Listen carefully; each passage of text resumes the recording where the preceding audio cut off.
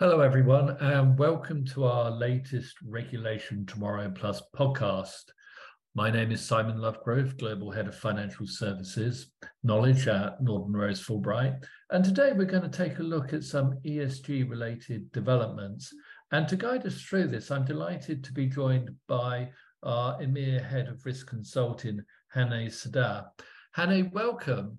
And to kick off with, let's just stay with the UK. And recently, the FCA published its long-awaited consultation paper on sustainability disclosure requirements and investment labelling. We've produced an online briefing note covering the key points of the consultation. But as my first question, let's go back to basics. Can you sum up what the FCA's rationale for the proposals are?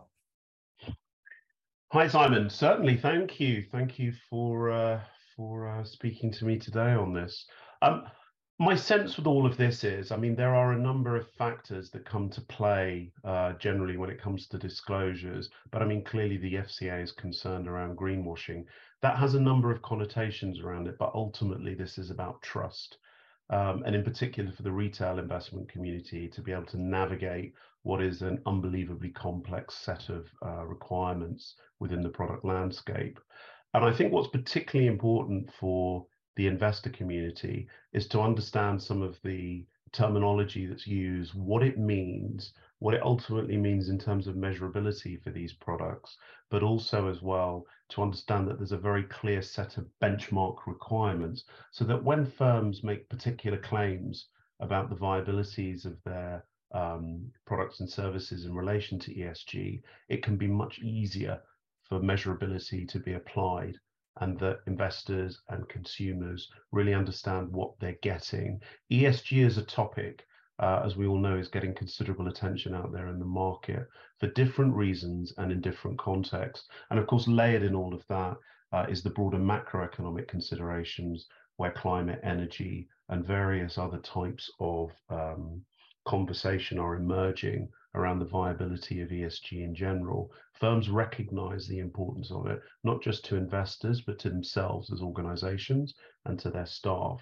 So I think really what the FCA has done in this is help to kickstart the precision needed in using ESG terminology. And I think that's a welcome step forward, especially when we move into next year and firms start to prioritize their strategies. Thanks, Hanne. I just want to now move outside the FCA consultation and look at ESG initiatives more generally. And I know you've been doing a lot of work in the ESG space, so I'd be interested to get your thoughts on this. There seems to me to be a lot of emphasis placed by firms on the E part of ESG, perhaps sometimes at the expense of the S and G parts. Can you give me your thoughts on why the S and G parts are equally important? Absolutely, Simon. And indeed, you are correct. The measurability of the E side, the attention that climate disclosures and general climate concerns have had has meant that that has been the focus within firms. But as you're right, ESG is as a whole a constituent three-part requirement that sits with firms. Now, in terms of the measurability with E, that has been very clear. And whilst there's lots of debate, the measurability focus and some of the pledges and commitments that firms have made have taken the front foot, and therefore E has got the attention. But lest we not forget that the S and the G are very important. Now, on the S side, there are a number of initiatives that gain considerable attention when firms place some priority on S, in particular elements of their sustainability of staff, their sustainability of environment, office locations, the diversity of their staff. There are a number of different things that they would be doing ordinarily in their day-to-day that would be heavily impacted by a focus on the S in ESG. And I think where there might be less measurability and or press coverage that comes from the S side, both the impact and the importance to the overall ESG strategy can be considerable. And I think it is encouraging that increasingly we are hearing more requests and getting more questions regarding what people can do around the S and what organizations can do to start to focus correctly on the S side. Now, we have talked in part earlier this year on the G and the importance of governance from a regulatory standpoint, but more importantly, from an audit standpoint as an organization, the G can play a very important role. Governance will create the moving parts and the framework that's needed to implement the pledges and the various requirements that you want to put forward in your ESG strategy.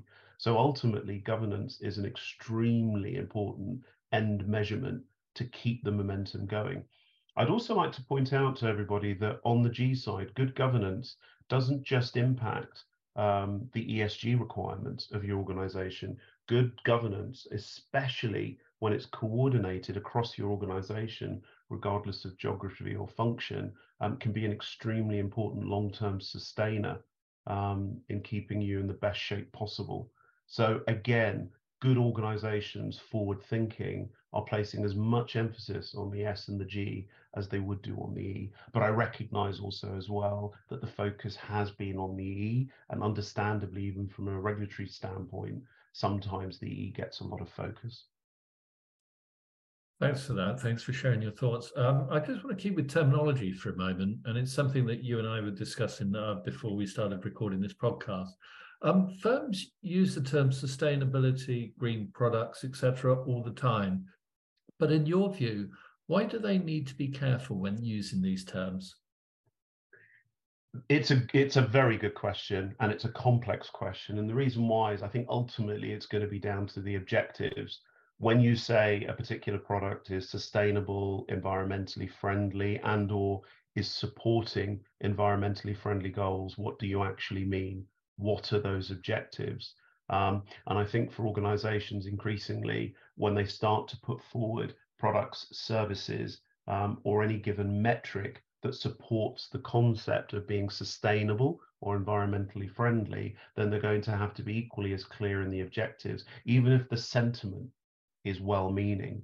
And the placements that they use around saying something is sustainable is also well-meaning. There's going to be some much stronger focus around producing measurable improvements. Now, we did discuss this as part of the recent FCA announcement and what that might mean. And while they go down into a certain breakdown of objectives that firms can look at, I think ultimately looking at the objectives at the top level and understanding exactly what you say you want that product to convey to investors is going to be really important.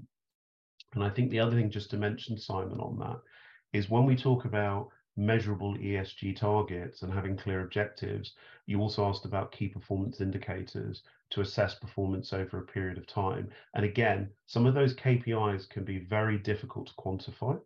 So we would say in respect of KPIs that you're very clear on what you want them to be in terms of the objectives that you set, and be as consultative as you can be with either your organizations or your external advisors in the strategy that you want to take on board for any given service. That will help you in ascertaining some very good KPIs that you can use with your products that have an ESG tag to them. Thanks, Hani. In the few moments we've got left, I just want to put you on the spot, really, touch on horizon scanning. How do you think firms will approach their ESG commitments next year? Again, a very good question, Simon. I mean, the SDR initiative that has just been published was building on a number of recommendations, including, of course, the TCFD. And we would expect firms moving forward to increasingly try to align themselves much more to international standards. Now, we've recently had the COP, of course, and we've had various communications from bodies both within the EEA and more globally. So I would expect moving into 2023 that organizations will start to focus and see what those recommendations start to bring out, even if they are informal at this stage, because it's usually a good measurement as to where we're likely to go. I would expect to see more communications from both the FCA and the PRA in relation to both their guidance, but also supervision and engagement with the industry. So that's something that firms will be aware of. And I think that's something that will happen across the developed markets and into the developing markets around ESG. And I think in conclusion, it's undeniable that even where elements of the ESG strategy overall, and especially on the E side, there's debate as to where the priorities might be, and firms might reassess some of their focus. I think in the round, ESG as a topic is only going to increase in terms of its focus. It is, from certainly our experience, an extremely important strategic area for the financial services community. Thanks, Hani. Thanks very much for joining us today and sharing your thoughts. That concludes this Regulation Tomorrow Plus podcast. We will, of course, be tracking ESG-related regulatory developments on our blog, Regulation Tomorrow, and also on our blog, you can find further information regarding our SFDR implementation toolkit. Again, thanks very much for listening. Goodbye.